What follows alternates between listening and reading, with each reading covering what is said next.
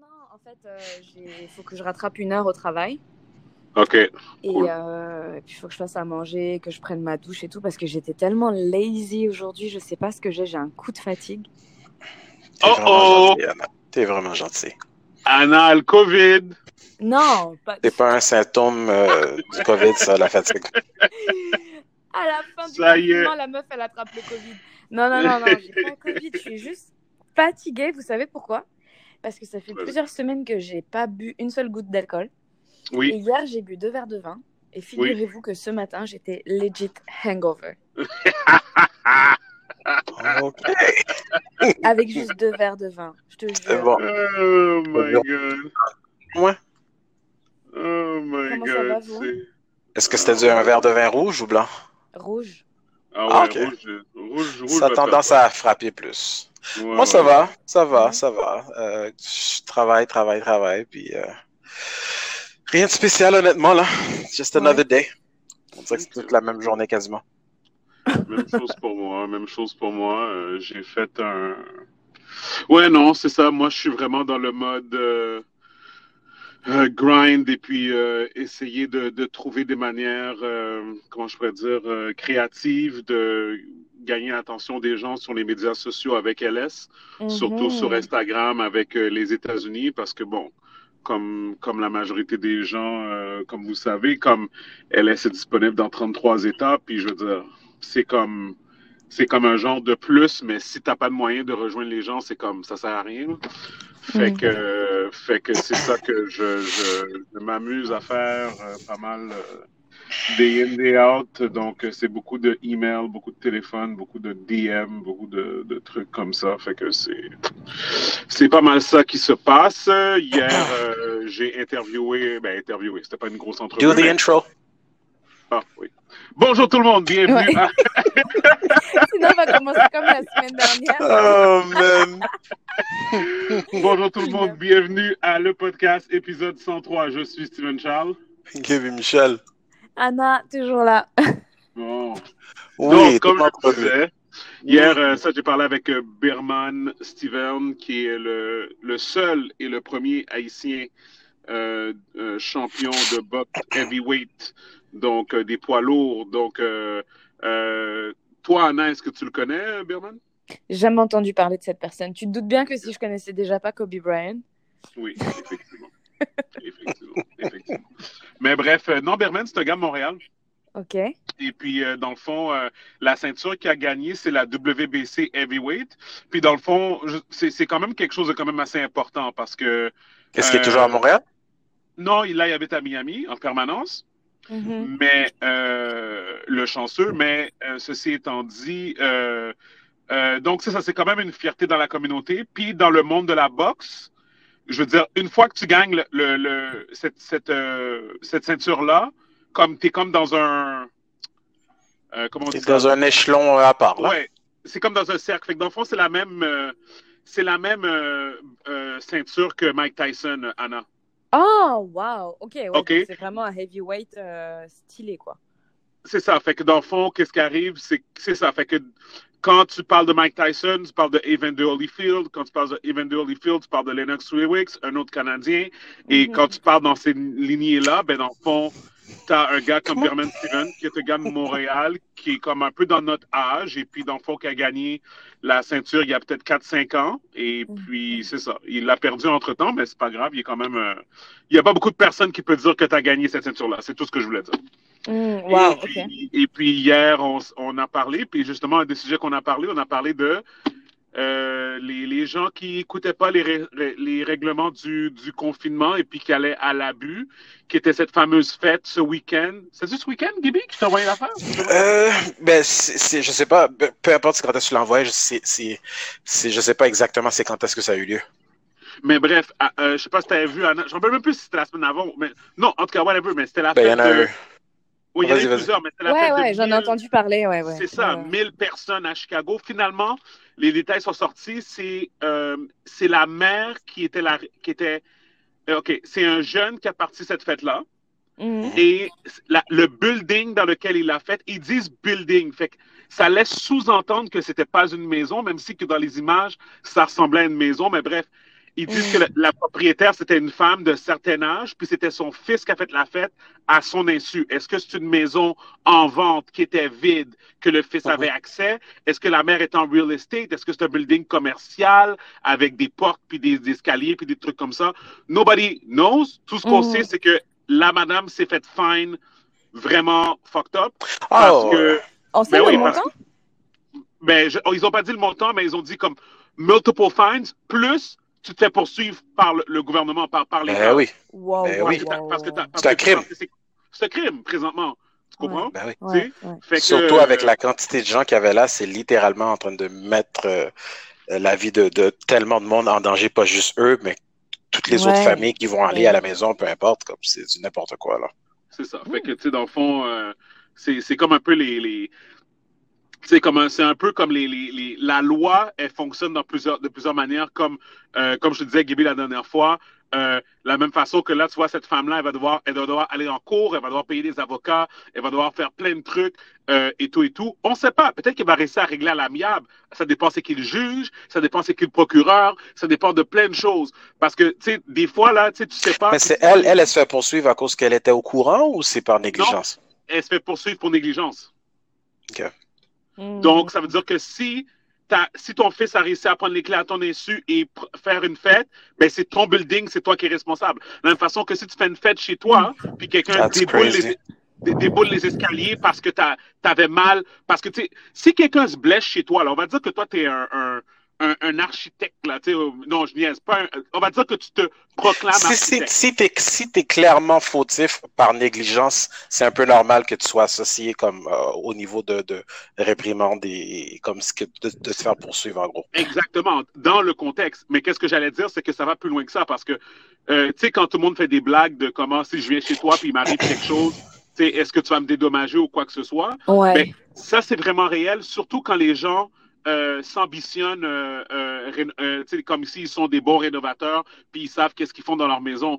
Parce que des fois, là, exemple, tu sais, ta rampe d'escalier, elle peut pas être à telle hauteur, on va dire. Tu comprends? Elle est obligée d'être à une hauteur comme ça, elle doit être faite comme ça. Fait que ça, mettons, tu tombes de l'escalier, puis après ça, quelqu'un vient chez toi, puis il remarque que comme ta rampe, tu l'as changée pour être fancy, mais finalement, elle respectait pas les règlements, ben, tu vas te faire poursuivre, là. Tu peux aussi, je pense que tu peux aussi... je pense pas que c'est juste nécessairement au niveau de rénovation ou d'être fancy puis que c'est pas sécuritaire. Je pense que c'est même purement par négligence quand tu sais qu'il y a quelque chose qui est supposé d'être réparé, tu le fais pas, puis tu sais, t'es comme la personne se plaint que regarde, c'était clairement dangereux, c'était clairement quelque chose qui avait besoin d'être réparé. La personne a le droit de te poursuivre pour ça aussi. Si elle peut comme prouver. Excuse-moi, Gabi, vas-y, finis. Non, vas-y, c'est correct. Je disais, tu parles si par exemple, tu es locataire quelque part, puis ton propriétaire, il veut pas réparer un truc qui est dangereux chez toi, comme une prise apparente avec les fils apparents ou une marche que souvent, c'est comme des marches en bois, genre qui donnent à la cour de comment ça s'appelle, t'as un deck, puis souvent les marches en bois, après un certain temps, il faut que tu fasses faire un traitement et tout. Moi, j'ai déjà été à des barbecues où littéralement tu avais deux marches qui étaient quasiment complètement déconcrissées, comme on dit. Puis il y en a une des marches forcément qui a cédé. Puis qu'il y a un gars que sa jambe a passé à travers. Il s'est pas fait trop mal, mais il s'est fait mal. Puis on a continué comme si rien n'était. Mais pour moi, ce gars-là, s'il décidait de foutre la merde puis de dire, écoute, c'est pas normal, il aurait pu dire de quoi. Il aurait pu faire de quoi, probablement. Mais là, il aurait attaqué le propriétaire, on est d'accord, pas le locataire. Oui, mais c'était un barbecue dans une maison. Ouais. Ah, ok. Oui. Non, mais c'est ça. Fait, dans ce sens-là, genre. C'est comme un peu comme, tu sais, que des fois, tu achètes des condos, puis ils disent que c'est eux autres qui s'occupent du déneigement, puis des trucs comme ça. Puis on va dire que tu te blesses parce qu'ils n'ont pas mis de sel ou ils n'ont pas déneigé. Ben, c'est le propriétaire qui va être responsable, puis peut-être le propriétaire va poursuivre le gars qui est en charge de s'occuper de ça. Tu sais, l'affaire de la fête, comme tu disais, Steven, ce que je trouve d'un peu spécial dans tout ça, c'est que bon, je me dis que c'est une fête, je présume que ça a commencé super tard. Là, tu me confirmes que c'était dans un édifice, fait que ça explique pourquoi, comme ils ont été capables de faire autant de bruit, peut-être que les gens étaient peut-être pas au courant que ça se passait. Même si on s'entend que c'est quand même beaucoup de personnes, mais je présume que c'était vraiment dans les petites heures de la soirée, ou peut-être matinée dans ce cas-ci, je sais pas. Mais c'est pas pour dire qu'elle est pas fautive, mais c'est chiant dans un sens que, tu sais, on va dire que ton fils ou ta fille vole tes clés. se faufile de la maison en cachette, puis il fait tout ça. C'est chien, genre. Ouais, ça se fait pas naturel. Mais moi, j'ai une question. Le gamin, il est majeur? Parce que ça fait une différence, je pense. S'il a plus que 21 ans ou s'il a moins que 21 ans. Écoute, honnêtement, sincèrement, la façon qu'il parlait, là, c'était comme s'il n'avait pas encore 21 ans, là. Ouais. Oh, wow! Tu comprends? La façon que l'article parlait. Parce que les gens pourront nous fact-check, là, whatever, comme et tout, mais je parle de Maël ou Biza, là, mais tu sais, comme non, la façon de parler, c'était comme si que c'était un jeune enfant qui avait accès à ça. Fait que tu sais comment que c'est aux States, là, tu sais, quand t'es high school, là, tu comprends, quand t'es high school, t'as 17, 18 ans, mais comme ils ont toutes l'air comme si, genre, des hommes de 22, 23, 24, 25 ans. Tu comprends, comme t'as juste à penser à tout le football collégial puis les joueurs de basket collégial. C'est des freaks, là, mais... Tu comprends, tu sais. Mais non, mais qu'est-ce que j'allais dire, tu sais, comme, juste pour qu'on se mette en contexte, ça, c'est dans n'importe quelle chose, parce que là, on parle du COVID, mais en général, les lois... Pardon, il faut qu'on comprenne que les lois, ils peuvent les manipuler d'une certaine direction. De la même façon que toi aussi, tu peux manipuler d'une autre direction parce que c'est toujours l'histoire de comme, comment dire, hors de tout doute, right? Tu comprends? Donc, tu sais, moi, une histoire qui me vient en tête, comme je t'avais déjà raconté, Gibi, comme une fille qui prend la voiture de ses parents et c'est une belle voiture, on va dire tout ça. Elle s'en va, la fille, elle a 18 ans, elle habite au Québec. Elle s'en va faire elle s'en va, comment on dit encore, se prendre une brosse, OK? Fait que ça veut dire comme... virer une brosse? C'est ça, virer une brosse. Ça veut dire que tu t'en vas te saouler. Oh, OK. OK? Donc, tu sais, tu comprends, 18 ans, au Québec, on a droit de boire, voilà, tout ça. Ouais. Elle s'en va. Elle sait qu'elle est saoule après sa fête avec les gens. Elle décide de dormir dans le véhicule. Okay. Donc, elle prend les clés, elle s'assoit en arrière, elle se couche en arrière et elle dort. Ouais. Elle se fait réveiller par la police qui cogne sur sa fenêtre et qui lui donne un DUI. Oh. Je ne sais plus comment on dit DUI en état d'ébriété, là. Exactement, en état d'ébriété. Et ça, au volant, genre, c'est considéré, en état d'ébriété en volant, dans le volant. Donc, même si elle n'était pas en train de conduire, si la police peut prouver si la police peut dire que il y avait un risque que tu allais conduire, c'est assez pour eux pour t'arrêter. Puis quand tu te fais prendre dans ces affaires-là... Là, c'est abusé, là. Là, c'est vraiment abusé. Abusé. Anna, c'est des choses prouvées. C'est comme leur manière de dire zéro tolérance, genre. Exactement. T'es pas dans une voiture quand t'as bu de l'alcool, genre. Tu dois pas juste être même physiquement dans une voiture. Tu dois, de ce qu'on a appris, Sylvestre, comme ce que tu avais dit, c'est encore, ça va au-delà de ça. Depuis que, si la police t'intervient vient te questionner pendant que tu es en train de marcher sur le trottoir, puis qu'ils sont capables de prouver que tu t'en allais vers ton véhicule, ils peuvent t'arrêter pour ça aussi. Hein? Oui, c'est ça. Ben oui. Attends, tu marches dans la rue en état d'ébriété, ça te regarde. Oui, tu as tes clés sur toi. Tu as tes clés sur toi. Et s'ils arrivent à prouver que tu allais vers ta voiture, comment ils peuvent prouver que tu allais dans ta voiture? C'est à toi de dire tout simplement que tu t'en allais. C'est à toi de justement répondre que tu t'en vas chez un ami à pied ou comme tu racontes une bullshit, ou tu prends une marche. Si tu fais l'erreur de dire que tu t'en allais vers ton véhicule ou whatever, c'est fini, là. C'est comme quand tu passes la frontière, Anna, okay, pour aller aux États-Unis, pour aller à New York. Okay? Si un jour on réussit à vivre encore. Okay? Donc, tu passes la frontière. Quand toi, tu passes la frontière, tu dis au douanier, qu'est-ce que tu t'en vas faire? Tu t'en vas à New York, faire la visite, whatever, et tout. Mais à tous les jours, il y a des gens qui passent les douanes, qui s'en vont aux États-Unis, pas nécessairement pour ça, pas pour faire des affaires illégales, tu comprends? Mais qui s'en vont pour d'autres raisons, tu comprends? Mais tu peux pas dire, comme moi, je l'ai appris. Moi, j'ai failli d'y passer, Anna, personnellement, à la frontière, OK? Parce que une histoire encore comme que je me répète, mais je pense pas que j'ai déjà dit au podcast, mais Gaby est clairement au courant de ça. Quand j'ai commencé LS, j'appelais des distributeurs. Puis là, on parle de 2012, 2013, 2012-2013, OK? 2012-2013, j'appelle des distributeurs aux États-Unis pour leur proposer d'acheter des caisses de LS Cream. Donc, c'était ma façon de faire des pré-ventes parce que le produit n'était pas encore en vente, OK? Donc, j'appelle un distributeur qui habite à Buffalo, OK? Super gentil, un Américain, bien sûr, super gentil. Il me dit, OK, Steven, ben, viens faire ta présentation à moi puis ton équipe lundi matin, 8h30, dans notre bureau à Buffalo. Moi, j'ai pas de problème. Je suis majeur et vacciné. Je prends ma voiture. Je m'en vais aux États-Unis. La frontière que j'ai pas pris celle de la colle que tout le monde prend pour aller la grosse. Parce que vu que c'est Buffalo est plus proche de Toronto, donc j'ai pris la route de Toronto et j'ai pris une petite frontière entre Montréal et Toronto. OK? Donc à 3 heures de Montréal, on va dire. OK? Arrivé à la frontière, j'ai dit la vérité, Anna. Je leur ai dit, bonjour, mon nom c'est Steven Charles, je suis résident canadien, je m'en vais aux États-Unis pour visiter un distributeur pour mon alcool. Anna, je te jure, c'est comme si qu'ils avaient ri. C'est comme s'ils avaient ri, c'était comme, tu t'en vas faire quoi? Mais là, c'est sûr. Ben, je m'en vais rencontrer un distributeur. Ils sont comme, OK, descends du véhicule. Finalement, ça a pris 3 heures de temps. Ouais. Ils m'ont refusé l'accès aux États-Unis et ils m'ont dit, parce qu'on sait maintenant, à cause qu'on t'a questionné et que tu nous as dit toute la vérité, on sait que maintenant, tu as un meeting demain à 8h30 aux États-Unis. Donc, on va même pas te laisser passer. Il dit, essaye pas. Il dit, retourne pas maintenant dans un hôtel puis essaye de passer demain matin à 7h. Là. Ouais. Oh! Il dit, si tu essaies de faire ça, on te rentre en dedans. Là. Et ça, et c'est fini pour toi. Là. Tu comprends? Wow. Fait tu sais, dans le fond, tout ce que je suis en train de dire, c'est que il faut toujours bien se renseigner quand tu fais n'importe quoi, quand tu fais comme, tu sais, toutes les affaires d'immigration et tout comme ça, parce que, dans le fond, en fait, qu'est-ce que j'ai appris cette journée-là, c'est que aller aux États-Unis, c'était pas un droit, c'est un privilège. Mais parce que des fois, nous autres, on pense que juste comme on passe la frontière comme ça, mais demande à Gaby. Gaby était avec moi, avec Pascal, tu te rappelles pas? Gab, qu'on a pris la vanne, là. Oh, ouais, qu'on a été à New York, je me rappelle. Comme Gaby était crampé parce que j'avais prévenu les gars.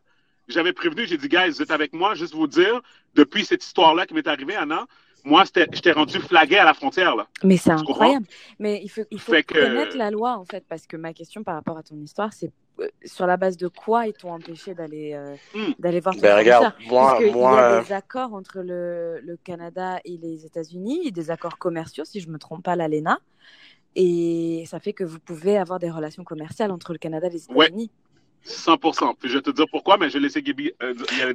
En fait, c'était, je vais pas prendre trop de temps là-dessus, mais c'est moi aussi, Steven, quand j'étais plus jeune, puis que je m'en allais à New York avec mon oncle, qui est new-yorkais.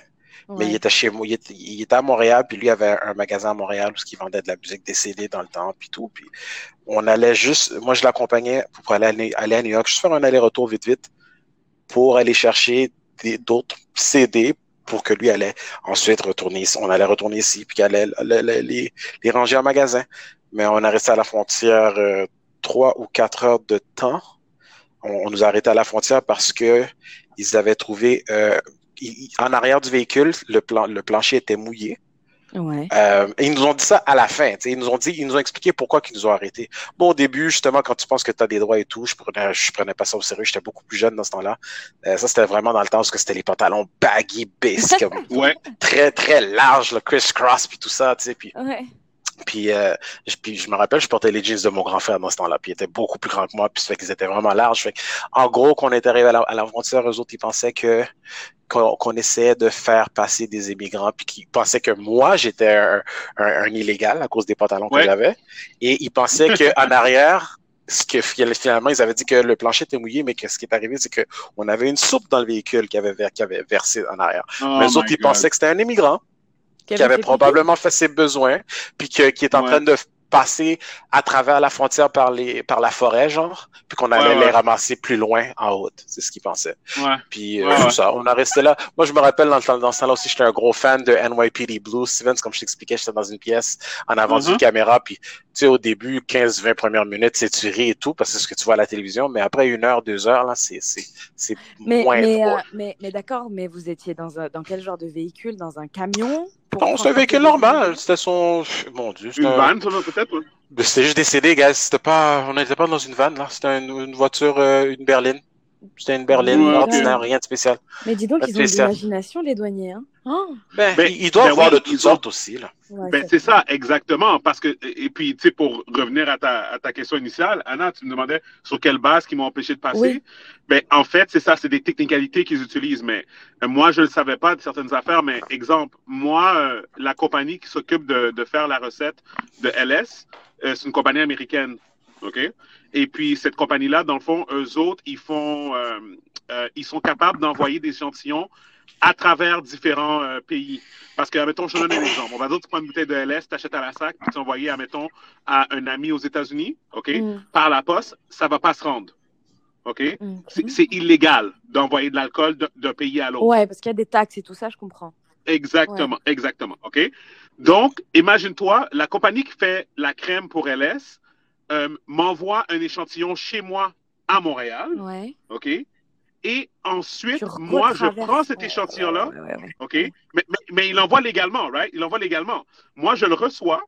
Et ensuite, je prends ce même échantillon-là et je m'en vais aux États-Unis pour faire déguster un potentiel distributeur. OK? Ouais. C'est illégal. Pourquoi? Parce que l'échantillon appartient à une compagnie américaine. Ouais. Et moi, je ne suis pas américain. Donc, c'est comme si que je volais la job d'un Américain en faisant la chose comme ça. Jesus. Ouais, c'est une technicalité, là. Ouais. Donc, basé sur ces bases-là, ils m'ont tenu 3 heures de temps. Ils ont pris mes empreintes digitales. Ils ont marqué plein de sortes de shit dans le dossier qu'ils ont créé là-dessus. Dans mon dossier, exactement. Et puis là, puis dans le fond, Anna, je te jure, ça a pris 6 ans. Parce que c'est depuis l'année prochaine, c'est depuis l'année dernière que je suis capable de prendre l'avion sans passer au secondary. No way. Ben oui. Il a été flagué, là. Toujours questionné. Toujours. Et le pire qu'ils ont fait, puis après ça, on change de sujet, là, je vous jure. La pire chose qu'ils ont faite, c'est quand je m'en allais à Las Vegas pour la plus grosse, mais comme une immense convention, OK, pour dans le monde de l'alcool et tout. Je m'en allais à Vegas. On était toute l'équipe, on est arrivé en même temps à l'aéroport. En fait, moi, Anna, je suis arrivé plus tôt que tout le monde parce que je le savais que j'avais des choses et tout. Ouais. J'arrive là-bas, ils sont comme, ah ouais? Il dit, non, ça se passe pas comme ça. Va nulle part. Ils m'ont fait passer, ils ont été me faire questionner dans une petite salle. Ils ont sorti mes bagages de l'avion. Ils ont sorti mes bagages de l'avion. Mes bagages sont arrivés devant moi. Ils ont tous fouillé mes bagages pour voir si j'étais pas en train de smuggle, quote unquote, d'autres alcools, d'autres bouteilles, d'autres choses, whatever. Puis j'ai manqué mon vol. Puis finalement, attends. La plus grosse joke ever, c'est là, Anna, il me faut manquer mon vol de WestJet pour Las Vegas. Ouais. Nous autres, on avait prévu arriver là-bas à une certaine heure, commencer à préparer nos affaires, tu comprends, puis ensuite, le lendemain, on avait notre première journée de la convention. Ouais. OK? On arrivait à Las Vegas à midi. Ouais. Moi, finalement, je suis arrivé à 10 heures. Fait que, il était déjà comme genre 10 heures, 6 heures du matin, 7 heures du matin. Wow. Je suis resté à l'aéroport. Ils m'ont mis sur un vol avec escale à Toronto pour ensuite prendre un vol pour Las Vegas. OK? Parce qu'ils m'ont clear. Mais attends, la plus grosse joke, Anna, c'est que j'ai dû repasser les douanes américaines. Arrivé à Toronto. Toronto pour aller à Vegas. L'aéroport de Toronto a ses propres douaniers. Je te jure, quand j'ai vu ça, j'ai vu le douanier, j'ai dit, monsieur, s'il vous plaît, j'ai déjà passé à travers ça à Montréal. Wow. S'il vous plaît, laissez-moi aller à ma destination. Ils sont comme, hein, quoi? De quoi tu parles? Va-t'en là-bas. Hey! Mais oui, parce qu'en plus, dès que tu essaies de leur dire quelque chose... les autres s'en foutent. Là, ils s'en foutent. Ils sont même encore plus durs. Ils vont pas essayer de sympathiser par rapport à ton histoire. Anyway. Des histoires comme ça, j'en ai à la tonne. On s'en reparlera. Mais bref, maintenant, je peux prendre l'avion sans problème. Et puis, bon, whatever, it is what it is. Mais c'est tout ça pour dire aux gens de faire attention parce que, justement, avec l'histoire de confinement, déconfinement, et puis tout ce qui se passe, là, on entend que, justement, là, ils vont lever le déconfinement pour... je pense que, là, les magasins vont être ouverts à partir Je sais pas si c'est officiel, ça. Oui, c'est officiel. Tous les magasins? Je sais pas parce que je sais pas. Non, vas-y. Les magasins qui ont une porte à l'extérieur. Oh. Qui donne sur la rue. Donc, exemple, donc admettons, je vais pas dire dépanneur est toujours ouvert. Admettons, au quartier 10-30, t'as déjà été au quartier 10-30, Anna? Ouais. Bon, au quartier 10-30, t'as tous des magasins qui ont toutes une porte qui donne à l'extérieur, sur le trottoir. Ouais. Ce qui veut dire qu'ils peuvent contrôler. Donc, tous ces magasins-là vont être ouverts. Exactement. Attends, t'as dit Tandis que dans un centre... Comment? Gaby, répète ce que tu as dit. Non, ce qui veut dire qu'ils peuvent contrôler un peu le même style, ce qu'ils font avec les pharmacies, ce qu'ils font avec les épiceries. Tu fais la file avant de rentrer, genre. Ok, donc il y a la file. Exactement. Okay. Mais je présume que tu vas dire comme le Carrefour Laval, il n'y a rien à faire pour ça, là. Et puis, exactement, eux autres, ils peuvent pas, eux autres, parce qu'ils ont trop d'entrées. Fait qu'exemple, admettons, si tu as un labé avec 8 entrées sur 2 étages, ben, oublie ça. Tu comprends? Parce qu'ils peuvent pas contrôler le nombre de personnes, parce qu'il y en a un qui va laisser rentrer, à moins que comme ils bloquent toutes les autres entrées, puis que ça fait juste rentrer par un endroit. Ouais. Exactement, par une entrée. Ceci va rester à voir. Mais ça serait trop un bordel, ça, honnêtement, parce que une entrée pour comme une vingtaine de magasins, c'est du n'importe quoi, là. À moins que comme ils essaient de contrôler quelques entrées. Mais... Ah non, moi je pense que, mettons, exemple, tu sais, comme au Carrefour Laval, tu as le labé qui donne accès à l'extérieur. Ouais, tu as plusieurs entrées au labé, ouais. Donc, admettons, exemple, ce labé-là, tu lui donnes juste une entrée. Et après ça, tu ne peux pas aller dans le centre d'achat, là. OK, tu parles pour un magasin spécifique, c'est correct. Je pensais que... Oui, moi je parlais pour plusieurs magasins. C'est ça, mais admettons, exemple, le centre d'achat, mettons, de Carrefour Laval va encore être fermé. Le Carrefour Laval va encore être fermé. Donc, admettons, je sais pas moi, le Second Cup à l'intérieur ou le Victoria's Secret ou le je sais pas moi, le Apple Store, il va encore être fermé parce que il est à l'intérieur du centre d'achat, puis ils peuvent pas contrôler les gens qui vont aller chill au milieu à côté de la fontaine. Hein, tu comprends? Donc, donc c'est pour ça qu'ils vont faire ça. Mais bref, moi, c'est ça que j'ai lu. J'ai lu 4 mai. Tous les magasins qui ont une porte à l'extérieur vont réouvrir. Ben c'est ça. Donc, j'ai lu, ben, je pense qu'on a vu le même truc en général, mais il y avait aussi le fait que Trudeau, il disait que c'était trop tôt pour garantir ces ouvertures-là. Il me semble que j'avais entendu ça aussi. Bon, en tout cas, regarde. On peut continuer avec ce qu'on a vu, là. Ouais, ben c'est ça. Non, c'est ça. J'avais pas, moi, j'ai vu ça, mais je sais que pour le Québec, c'est vraiment ça. Puis qu'après ça, ça va être, les écoles de la région. Ça va être le 11 mai. Ça, j'ai vu. Puis après ça, les écoles de la métropole, donc Montréal et Laval, 18 ou 19, quelque chose comme ça. Pour le 11, il y avait la construction aussi. Ouais, la construction aussi. Et puis, donc, c'est ça. Donc là, moi, vous voyez, je suis dans le dilemme de est-ce que j'envoie mes enfants à l'école ou pas. Présentement, ça a l'air que ça va être non. Ah ouais? Oui, parce que, je veux dire, Myriam, elle est pas... Premièrement, elle est à la maison, donc elle peut encore s'occuper des enfants. Puis, je veux dire, elle veut pas que nos enfants soient des tests, des cobayes ou quoi que ce soit. Fait que, on essaie... Au niveau de la maternelle, est-ce que ils vont faire comme pour première année, deuxième année, puis envoyer des outils pour l'éducation des enfants au niveau de la maternelle? Je ne sais pas si non, mais ça, ils le font depuis longtemps. En ligne, là, ouais. Non, mais je veux dire par rapport... Oui, mais par rapport à ce qui avait été dit, que j'ai entendu des trucs TELUS qui allait aider à fournir des tablettes et tout aux parents. Ouais, j'ai vu ça sur un truc, je me rappelle plus où ce que j'ai vu ça, mais qu'ils allaient aider à fournir ces genres d'outils-là aux parents qui décidaient de garder leurs enfants à la maison. OK, moi, j'ai jamais entendu parler de ça. Moi, je sais pas, parce que j'ai pas d'enfants et que je regarde pas les infos. Mais aussi les nouvelles, Anna. Les nouvelles sont... J'ai pas d'enfants, moi non plus. C'est vraiment drôle. Mais Anna nous a dit qu'elle s'en fout des nouvelles. Non, je dis je regarde pas les infos, c'est différent. OK. Et, Mais vas-y, qu'est-ce que t'allais dire? Ouais, dans tous les cas, il reste quoi? 1 mois d'école, c'est ça, non? Oui, ben c'est ça. Donc, c'est plus qu'un mois. Ben, ouais, s'il commence le 19, oui. Le 19 ou le 18, ouais, c'est un mois. C'est vraiment un mois, là. Ouais, donc s'il rate, c'est pas non plus la mort, quoi. Non, c'est ça, mais en même temps, c'est comme, moi, de mon côté, comme, tu sais, Preston, il me demande pour ses amis, là. Tu sais, comme il veut aller voir ses amis, là. Tu comprends la même chose pour Kennedy, elle veut voir ses amis à la garderie aussi, tu sais, donc... ils s'amusent beaucoup à la maison, mais ils ont quand même un petit côté social dans leur vie. Là, c'est trop mignon. Donc, oui, la vie sociale des enfants, très important. C'est trop Oh, mignon. ouais, comme, Important, mais pas prioritaire. Ils demandent pour faire du FaceTime puis du truc comme ça, puis comme... Fait qu'ils veulent maintenir leur relation avec leurs enfants, avec leurs amis, fait que... Donc, c'est ça, mais ceci étant dit, juste pour dire que... Ah, vas-y. Ouais. Non, j'allais dire qu'il faut être prudent, parce que avec tout ça pour dire que ils disent que c'est correct pour les magasins puis tout ça, whatever, mais ça veut pas dire que les rassemblements sont encore acceptés. Là. Les rassemblements sont pas encore acceptés. C'est ça ma question, genre, on ouvre les magasins, mais dans le but de quoi? Genre, les gens, ils vont aller à 10-30 faire quoi? Genre, faire du shopping comme si c'était nécessaire?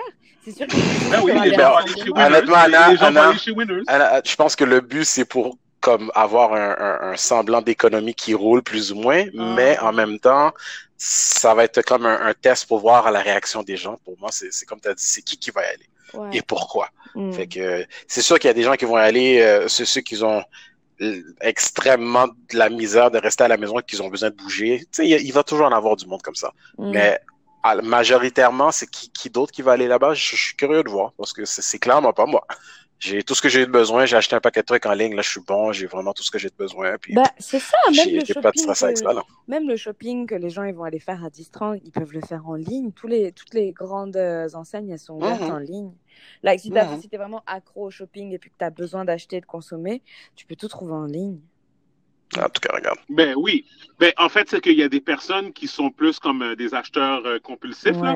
Donc, exemple, il y a des personnes qui aiment aller magasiner. Fait que c'est pour eux autres qu'on ouvre. Exact.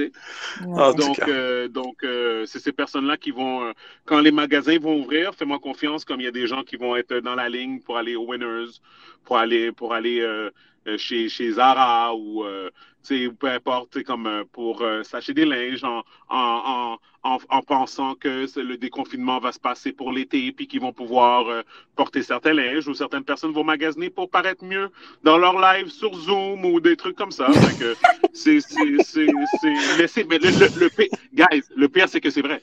Non, mais je comprends, écoute, mais c'est vrai. Je ris parce que pour moi, c'est drôle, mais c'est sûr que c'est vrai. Les gens vont pas nécessairement aller magasiner pour quelque chose qui est urgent, là.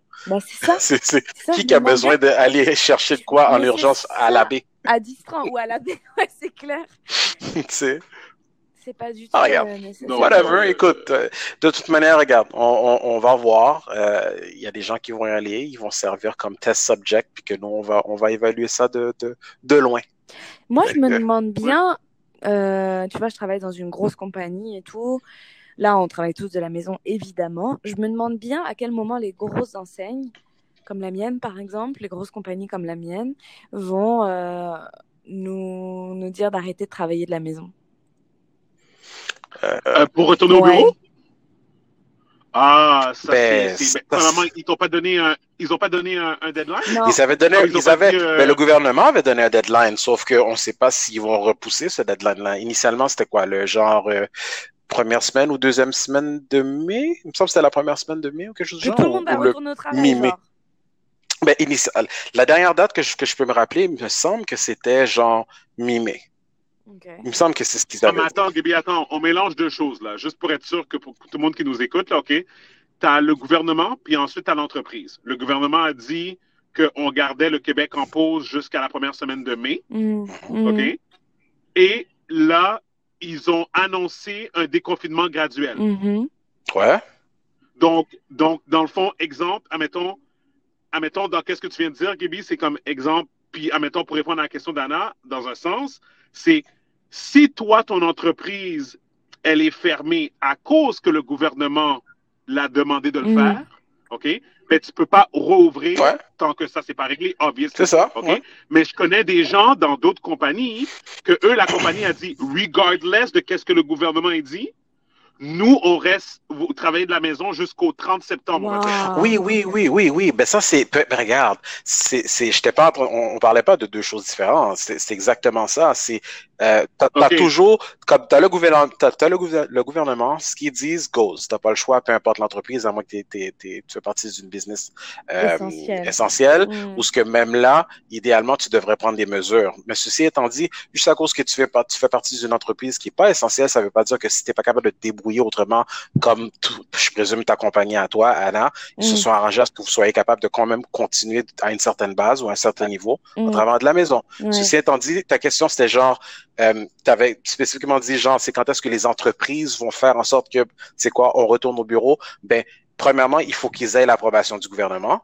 Si c'est une entreprise qui est pas essentielle. Après ça, sur le coup, ben, ça va être à la discrétion de ton employeur de savoir, bon, comment qu'il va gérer ça. Est-ce qu'il va faire vraiment tout le monde retourner? Est-ce qu'il va appliquer ou maintenir les nouvelles habitudes de certaines personnes qui vont rester à travailler à la maison? Parce que je présume qu'aussi, il va falloir que tu fasses affaire avec les inquiétudes des employés aussi, santé mentale, panique et tout. De demander à tout le monde, 500 employés, de venir travailler ou t'as comme 200 employés sur le même plancher. Pas sûr. Ben, il y a clairement des personnes qui vont rester, qui vont comme, admettons, ils vont faire rentrer, c'est ça, il y a certaines personnes qui vont rentrer au bureau, mais d'autres personnes qui vont faire, ben, regarde, toi, en général, tu serais capable de travailler de la maison, ben, regarde, reste à la maison jusqu'à nouvel ordre. Tu comprends, mais le gars de IT, mais c'est ça, mais le gars de IT qui a besoin de son équipement qu'il peut pas ramener à la maison for whatever reason, et tout, ben regarde. Mais toi, tu dis clairement, c'est vrai, tu as raison que clairement, il y en a qui vont faire en sorte qu'ils vont continuer à prendre ces mesures-là, mais il y a aussi clairement des entreprises qui vont s'en calisser puis qui vont dire aux employés de regarde, retourner au bureau puis that's it, là. Ouais, c'est clair. Comme ça, je vous garantis que ça aussi, ça va se faire. Ouais, il y aura les deux de toute façon, c'est sûr. Mais moi, je posais la question parce que moi, là, c'est quoi, ces jours 46 là ou 47 de confinement? Oui. En fait, je me rends compte que je vis ma meilleure vie en fait. Il va falloir que tu commences à parler à ton employeur pour dire en avance, écoute, je pense que ça fonctionne. Tu sais. Et tu sais quoi, j'ai déjà commencé à lui dire vendredi dernier, j'avais un call avec ma manager, puis j'étais comme, regarde, moi franchement, je suis trop bien ici. Il n'y a personne qui vient m'interrompre toutes les 2 minutes. Quand les gens ils ont des trucs à me demander, ils m'envoient des emails ou ils me poke. Puis je réponds quand j'ai le temps. Je suis hyper concentrée.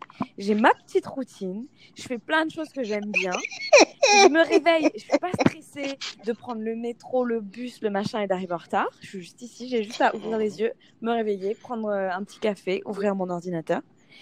C'est juste la meilleure chose. Est-ce que tu as dit ça exactement comme ça? Je te jure, j'ai vraiment dit comme ça. Wow, ok. J'ai vraiment dit comme ça, j'ai dit franchement, pour l'instant, en termes de productivité au travail, je ne vois que des avantages. Fait que t'as une bonne relation avec ton employeur, toi. Ouais, ben oui, c'est une manager, elle est hyper cool. De toute façon, elle est à Toronto, donc... Ok.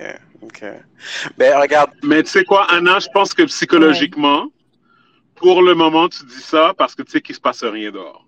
Mais je pense qu'en général, le vibe de s'habiller, aller au bureau, puis après ça, aller prendre un verre pour un 5 à 7. Ça va me manquer. Ça va revenir graduellement quand tu vas voir les autres personnes sur IG en train de le faire, on va dire. Ouais, mais c'est quoi la différence entre ça, Steven, c'est quelqu'un qui travaille au bureau, un travailleur autonome que cette personne-là passe beaucoup de temps à la maison anyway, puis qui sort quand il ou elle a besoin de sortir? C'est que tu vois des gens, tu es dans l'ambiance, tu vois quand tu es au bureau, tu côtoies des gens, justement, il y a des gens qui viennent te parler, etc. Le contact social, in fine, ça a forcément un impact sur toi. Et le fait que tu sois tout seul à la maison et que tu sortes que quand tu as envie, ben, t'as pas la même énergie, t'es pas dans la même vibe. 100%. Ben, ça, c'est quelque chose que, comme, à moins que tu sais déjà pour toi-même, il y a des personnes qui le savent déjà si c'est quelque chose qu'ils seraient capables de faire ou pas. Il y en a d'autres que c'est plutôt au niveau à la découverte que, tu sais quoi, mon Dieu, ça, c'est pas pour moi. Ou comme toi, dans ton cas, c'est comme, oh shit, c'est mieux que je pensais. Il y a beaucoup de côtés positifs dans tout ça parce que moi, personnellement, j'adore ça. Si je pouvais comme plus voir personne, je serais correct. Pas dealer avec le trafic, me lever à perdre un minimum de 2 heures ou 3 heures de temps par jour juste au transport. Je préfère mieux maximiser mon temps, mais dans ton cas aussi, si tu vois que la productivité n'est pas affectée ou même meilleure, regarde, si tu es capable de convaincre ton employeur, pourquoi pas. Mais tu vois, ça m'a fait beaucoup réfléchir et je me suis dit, si moi je pense ça, je suis sûre que je suis pas la seule. C'est sûr qu'il y a plein de personnes qui se sont dit oh my god, mais cette vie est tellement bien. J'ai plus besoin d'aller au travail. Le travail est chez moi. C'est so easy. Je me disais, comment ça va se passer après le confinement? Comment on va dealer avec le retour au travail? C'est sûr qu'il va y avoir des changements vraiment intrinsèques et irrémédiables dans la façon de travailler, dans la façon d'aller de percevoir. Moi, je pense qu'il y a du monde qui vont... Il y en a qui vont être heureux de retourner au bureau, puis il y en a d'autres qui vont se dire, tu sais quoi, je pense que c'est le temps que je cherche quelque chose d'autre pour que ça reflète plus, que je sois capable de travailler de la maison, genre. Mais c'est ça. Donc en fait, là, on a eu un premier changement, un premier choc, on va dire, mais les changements qui vont venir par la suite dans la façon de travailler, dans la façon justement, c'est de retourner, travail, ça va être complètement bouleversé. Parce que je suis sûre qu'il y a des personnes qui sont même plus extrêmes que moi et qui vont se dire, il y a juste no way pour que je retourne au travail, je suis trop bien ici. Non, 100%. Puis, tu sais, comme moi, je pensais aussi que il faut pas oublier, encore une fois, on est dans un contexte spécial. Premièrement, ton employeur, s'il t'oblige à rentrer, il n'y a pas grand-chose, obviously, que tu pourras faire.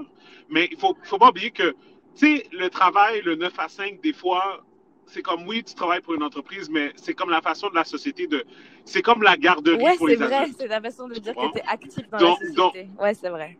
Ouais. Exactement. Puis, essentiellement, comme dans un sens, c'est comme, tu sais, admettons, tu travailles, admettons, je sais pas moi, pour Hydro-Québec, admettons, ben comme, tu sais, comme Hydro, ils doivent justifier pourquoi ils te payent. Fait qu'ils doivent te voir travailler.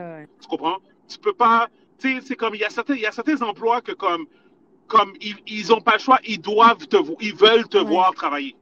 Tu comprends? Et c'est pas important, c'est quoi ton poste, c'est pas important. Tu sais, comme, je dois me rappeler, comme, tu sais, j'avais une de mes tantes qui travaillait au gouvernement du Canada en santé et puis elle gagnait un salaire exorbitant. OK? Puis elle devait quand même demander la permission à sa superviseure pour aller à la salle de bain, on va dire. Ouais.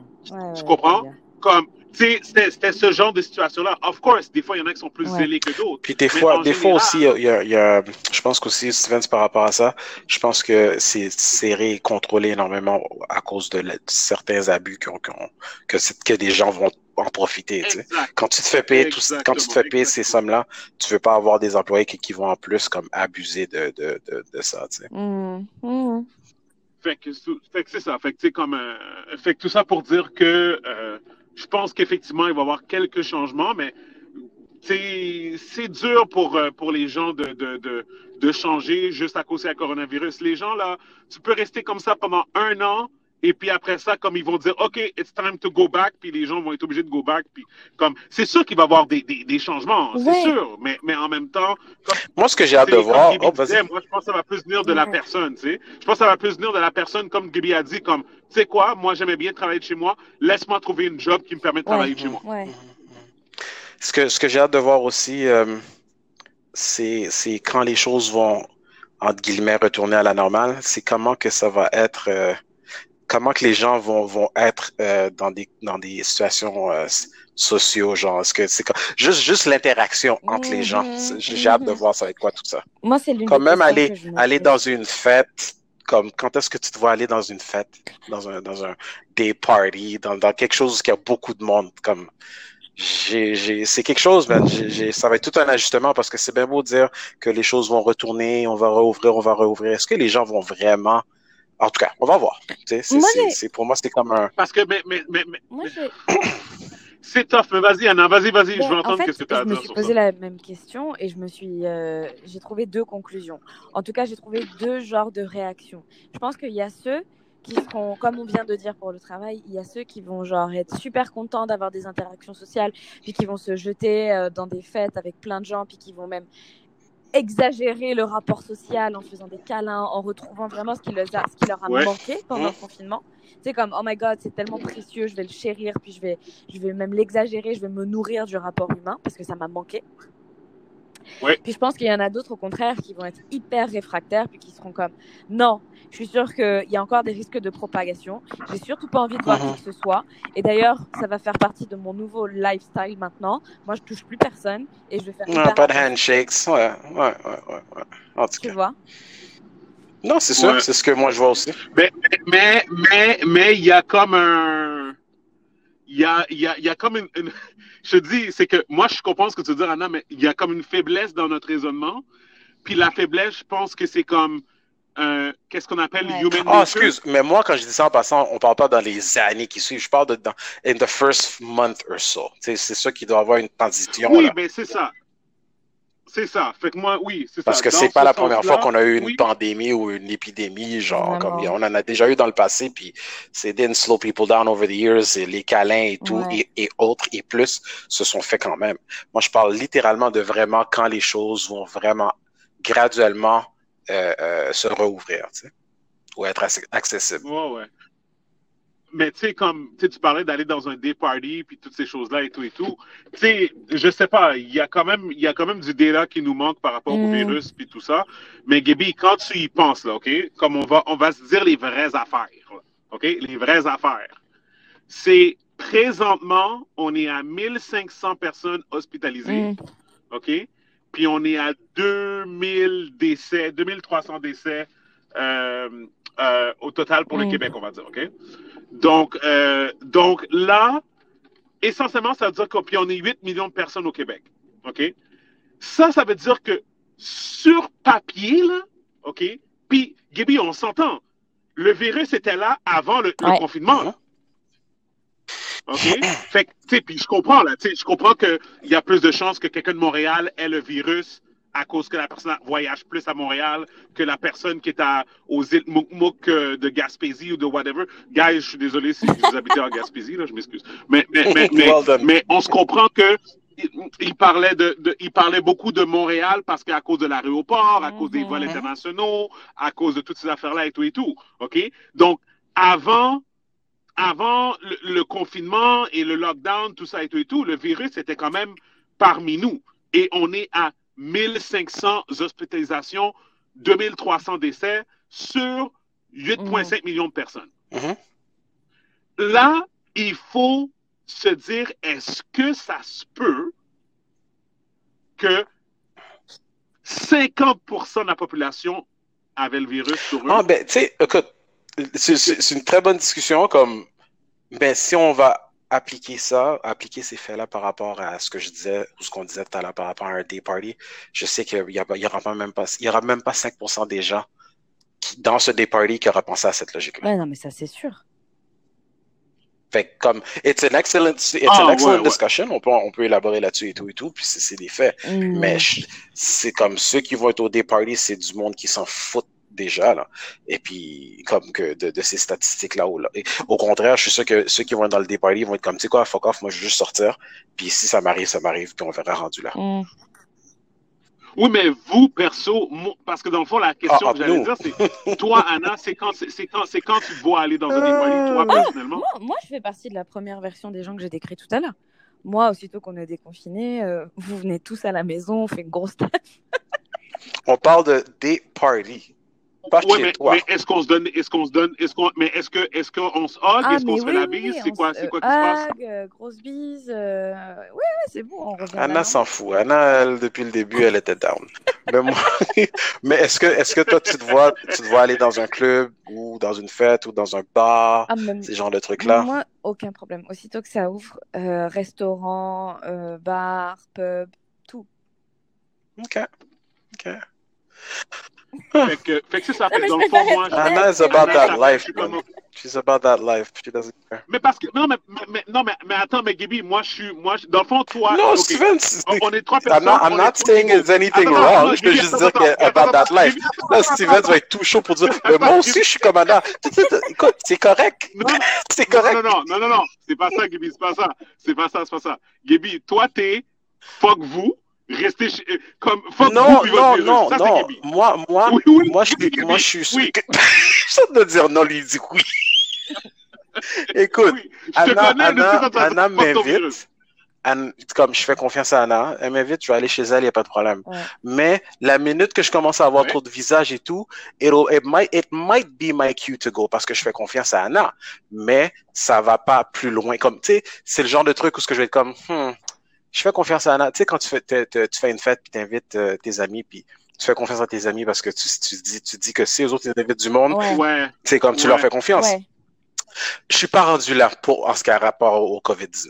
C'est comme une invitation à part une fête, puis que quelqu'un pète ma lampe ou pète ma lumière et tout, c'est une chose. Mais par rapport à la maladie, je sais pas où ce qu'ils étaient, ces gens, qu'est-ce qu'ils ont fait, avec qui et quand et où. Fait que je suis comme, c'est entre nous. Si c'est entre nous, mes amis, écoute-toi, Stevens, les gars, on fait un domino chill, whatever, il y a vraiment pas de problème. Mais au point d'aller faire comme un get-together, 15-20 personnes, des gens que je connais pas, je suis pas très pressé pour les premières semaines, disons. Mm-hmm. Ben, je pense, écoute, dans le fond, on est beaucoup plus proche, toi et moi, parce que je suis d'accord avec ce que tu dis.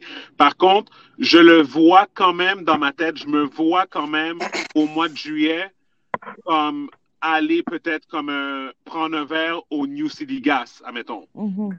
Tu comprends? Mais pas dans un, je sais pas comment le dire, pas dans un contexte, comment je peux dire, si, admettons, je serais capable d'avoir ma section. Je comprends ce que tu veux dire, ouais. Oui. Puis je veux dire la vérité. Social distancing, quoi, en fait. Ben, c'est ça. Moi, écoute, attends, ça fait un bout que j'ai pas été là. Comment ça s'appelle la place Stevens sur Saint-Denis, là? C'est super grand, puis ils ont une méchante grosse terrasse en arrière, comme espace ouverte. Ça te dit rien? Saint-Sulpice, ça se peut-tu? Mais ça se peut, mais je suis pas. Non, mais je parle de par rapport à la superficie, puis comment que c'est grand, qui serait capable de faire un genre de truc où ce que t'as assez de distance entre les personnes, puis qu'il y aurait quand même beaucoup de monde. Ça, je serais plus à l'aise avec ça. Mais quand tu me parles de New City Gas, où ce que comme tu dois frotter 15-20 personnes avant de te rendre aux toilettes, là, ça m'intéresse un peu moins. Ça m'intéresse un peu moins. Fait que non, regarde, ça reste à voir. Je suis d'accord.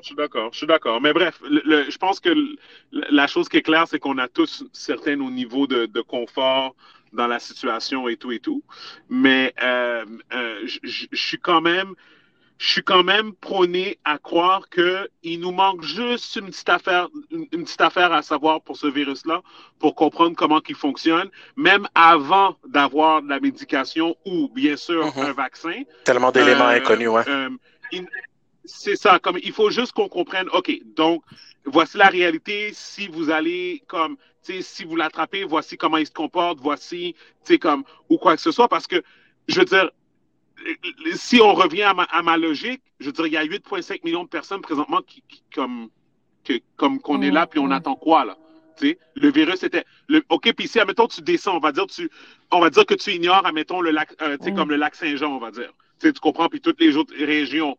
Mais tu parles quand même de Québec, un aéroport international, puis tu parles aussi de Montréal, right? Fait que ça, ensemble, c'est environ 4 millions de personnes. Tu comprends, comme dans le monde, on va dire, métropole, on va dire. On est encore loin du 1500 personnes hospitalisées. Là. Ben regarde, je pense que c'est plate, mais après tout ce temps-là, comme tu dis, we don't know enough par rapport à la maladie. Puis ça commence à être frustrant parce que les gens qui sont en train de faire la recherche et tout, puis qu'on le sait que c'est des genres de choses que normalement ça prend énormément de temps. Sauf que là, c'est ça versus patience, tolérance, économie, frustration, tu sais, santé mentale. Ouais. En bout de ligne, je pense pas qu'il y a une réponse idéale parce que de dire en même temps, ben regarde, statistiquement parlant, c'est pas pire, fait que OK, let's go. Puis next thing you know, c'est que oh shit, comme tout le monde est contaminé. On n'aurait jamais dû faire ça. It's a bullshit situation. It's a bullshit. Puis il n'y a pas de réponse idéale à ça. Ouais. Parce que c'est vrai que c'est possible aussi que all of this is for nothing. Et puis que quand on va tous sortir, on va tous tomber malade anyway, puis que next thing you know, peut-être ça va être pire. On le sait pas encore. Sauf que c'est pas nous autres qui prenons ces décisions-là. Puis j'espère que ceux qui se font payer pour ça vont trouver la bonne décision soon. J'avoue. Bon, en tout cas, la semaine prochaine, Gabs, on enregistre le podcast à la maison. Chez toi? Ouais. Bon, regarde. Honnêtement, non, ça me dérange même pas. Je vous fais confiance, guys. Comme, honnêtement, c'est même vers les débuts de cette histoire-là, avant qu'ils avaient commencé à faire les fermetures, quand les restos étaient ouverts et tout, puis que je rentrais à l'épicerie Purel dans les mains, avec les questionnements et tout. J'ai été déjeuner avec ma copine dans un resto, puis on a été déjeuner, puis il y avait le masque, il y avait le Purel et tout. Tu sais, je suis pas, c'est pas au point où je suis comme, oh mon Dieu, je sortirai pas et tout. Puis c'est sûr qu'avec vous autres, the people that I fuck with, j'ai pas de problème. J'ai aucun problème. Fait que, mais c'est juste que quand vous allez chiller au New City Gas, ben moi, je m'en vais chez moi. Ok. C'est tout. Encore la semaine?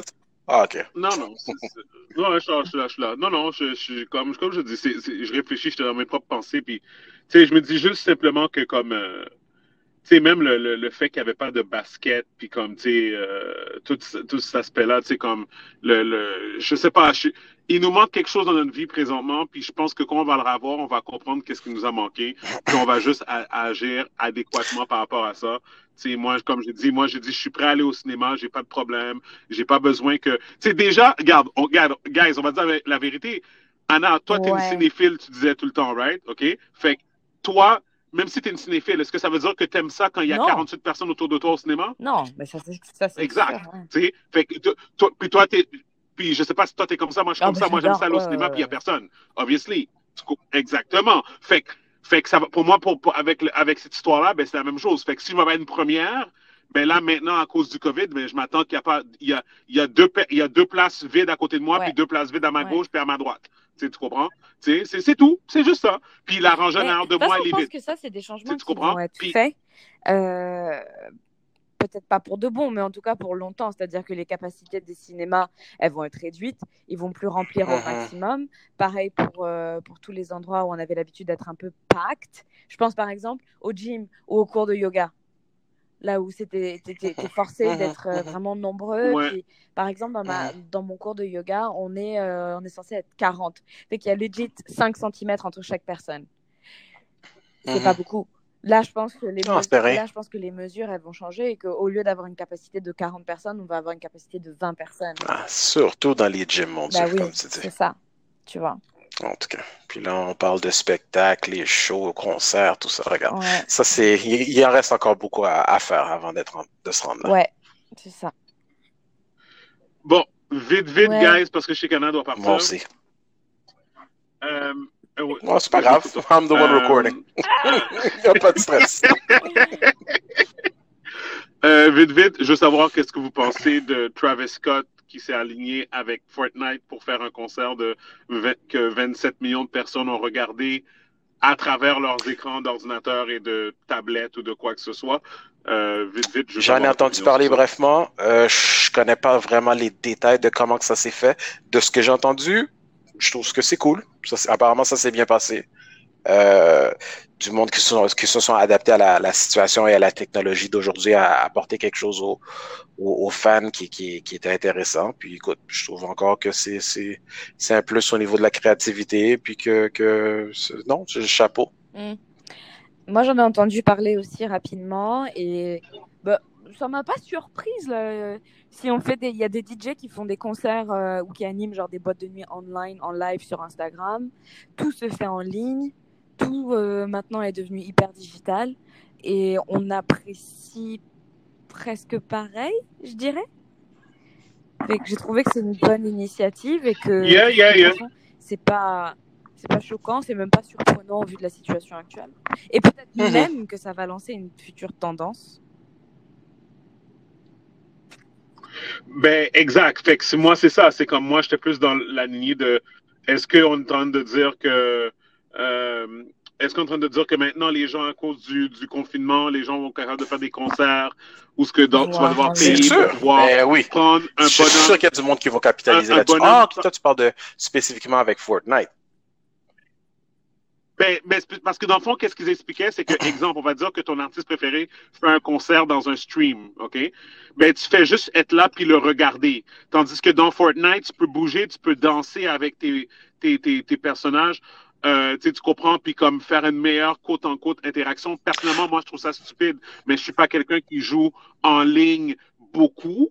Tu comprends? Mais les gens, ils prennent leur bonhomme virtuel, ils se mettent ensemble, ils ont des conversations virtuelles, ils dansent virtuellement Je trouve que, au son de la musique. mais Donc, pour moi, je pense que ça a une clientèle. Je trouve pas que c'est stupide parce que Fortnite, quand tu regardes les chiffres de Fortnite et autres jeux de cette classe, l'argent est là. Ouais. Puis la clientèle est là.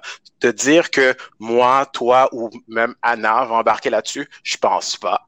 Mais je dirais pas que c'est stupide parce que il y a du monde qui sont dans à faire ça. Il y a du monde qui dépense des milliers de sommes d'argent à juste acheter des choses cosmétiques pour un personnage virtuel. C'est sûr qu'ils vont assister. Il y a du monde qui se sont rencontrés en ligne puis qui se sont mariés dans la vraie vie. C'est comme, regarde, dans un jeu, à travers un jeu. Fait que non, je pense pas que c'est stupide. Je trouve qu'il y a une clientèle pour puis que c'est une manière de faire de l'argent dans une nouvelle avenue. Ils vont le trouver. Puis définitivement, avec ce qui se passe avec le confinement, le monde sont vraiment en train de... Les creatives, comme on dit, sont vraiment en train de trouver des nouvelles manières pour capitaliser de cette situation-là. Absolument. Les amis, vous avez acheté un masque? Bon. Moi, j'ai accès à des masques, oui. OK. T'as accès à des masques? T'en as pas, non? Oh, si, j'en ai un. OK. Mais je vais jamais le mettre. Moi, j'ai... T'en as un? OK. That's the devil, man. Non, si, j'en ai un. Mais OK, mais toi, tu parles des masques stylisés qui vont pas te protéger, là? Oui, non, des masques qui vont me protéger, mais qui sont aussi stylés quand même. OK, non, moi, j'ai juste les masques plates de chirurgien, là, que ça vient de la CLSC. Ah, ouais, OK. Ben oui, ouais. Moi, excuse-moi, je suis de vieil âge, hein, ces histoires de masques et tout. Ouais, mais ça, c'est des masques jetables. Moi, j'ai des masques de protection, mais genre réutilisables. Ah, les trucs genre, OK, lavables comme... OK, est-ce que c'est un mouchoir? C'est ça que je veux savoir. Un mouchoir? Oui, les genres de mouchoirs que les gangs de rue portent, genre. Non, ceux qui pensent qu'ils vont mettre une serviette dans leur visage puis qui pensent que ça va leur protéger, là. Non. Parce que je vois toujours ça. Je vois tout le monde. Oui, mais Gaby, c'est normal. Si t'es à Montréal, non? Non, j'ai tout vu ça sur IG. Oh, man. Oui, je suis d'accord. Okay. Mais spécifiquement, mais je niaise. Mais pour de vrai, c'est sûr que moi, j'ai vu deux, trois personnes. J'arrête pas de faire des commentaires. Mais pour de vrai, je vois plein de personnes faire des makeshift foulards là, pour protéger leur bouche. Ils prennent leur foulard d'hiver puis qu'ils flanquent ça dans leur visage puis ils pensent qu'ils sont bons, là. Anyway, mais toi, Anna, c'est quel genre de masque que t'as? En fait, c'est un masque en wax, donc en tissu africain. Oh! Ouais, il est beau. Oui. Et, tu l'as commandé en ligne? Non, en fait, on me l'a offert.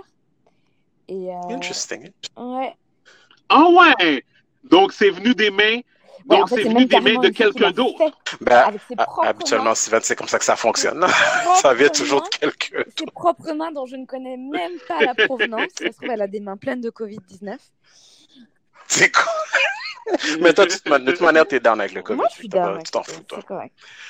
Alors, ce que tu peux faire pour nous, quand on va terminer, wear it, prends une photo, envoie-le dans le groupe, je vais voir c'est quoi. Ah, ok, ça marche. Je vais faire ça tout à l'heure. C'est la seule fois où je vais le porter, le pauvre. N'importe quoi. Puis Gaby, pour revenir à mon commentaire de tout à l'heure, ok? Montréal-Nord, Saint-Michel et Rivière-des-Prairies connaissent une éclosion importante qui inquiète la santé publique qui mènera à une opération de dépistage. Et ça revient à mon point. Les immigrants, pourquoi on n'écoute pas qu'on nous parle, ok? Les gens respectent pas la distanciation sociale dans certaines, comment je pourrais dire, certaines sections économiques. Tu comprends? Donc, tu vois pas ça à Outremont, mais c'est sûr qu'à Outremont, quand tu as 2 hectares qui séparent chacune des maisons, c'est sûr qu'il y a des différences là, puis il n'y a pas autant de buildings ou quoi que ce soit. Moi, de toute manière, parce que toi, tu veux juste répéter la même affaire over and over and over, mais moi, avant de dire quoi que ce soit, je vais regarder les chiffres, parce que la dernière nouvelle, c'est toujours plus dans l'Ouest que c'est comme plus grave. Fait que... Oui, Côte-des-Neiges, ils ont parce que moi, de où ce que je reste, je suis à quelques minutes, je suis littéralement de quoi? 5 minutes de Anjou, 10 minutes, même pas, dans 10 minutes de Anjou. Ouais. Puis c'est comme, Ouais. Je sais qu'en joue, la dernière fois que j'ai checké, les chiffres n'étaient pas énormes et il y a beaucoup d'immigrants, mon ami. Mais toi, tu parles de classe, si tu parles de classe économique seulement et non l'immigration, ça, c'est une autre histoire. C'est bon. Notre fameux débat. Ouais. C'est bon. Bon, Anna, on va close l'épisode. Ça va être un épisode short and sweet. Donc, merci tout le monde d'avoir écouté l'épisode du podcast, épisode 103. Short. Donc, oh, wow. Give you a shout. I'm impressed. I'm impressed. Anna, ouais, Anna. À ton tour, Anna. Toujours là. Donc, on se voit next week, people. Peut-être. On va être en personne. Oh, boy. OK. Peace, guys. Bisous. Bye.